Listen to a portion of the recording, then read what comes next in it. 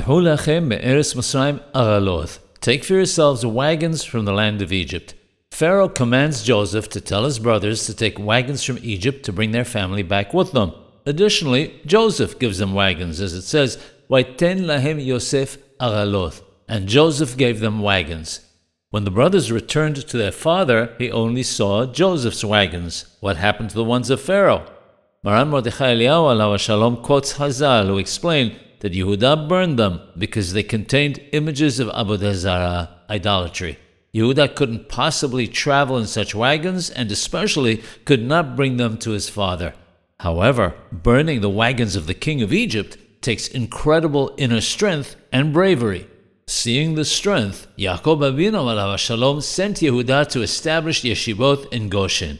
Yisachar would be the one to teach the Torah, but building yeshivot requires a unique strength, especially in a place of tum'ah and other impurities. One must be able to do what is right no matter what environment one is in. It is this strength that led Yehuda to the kingship of Israel.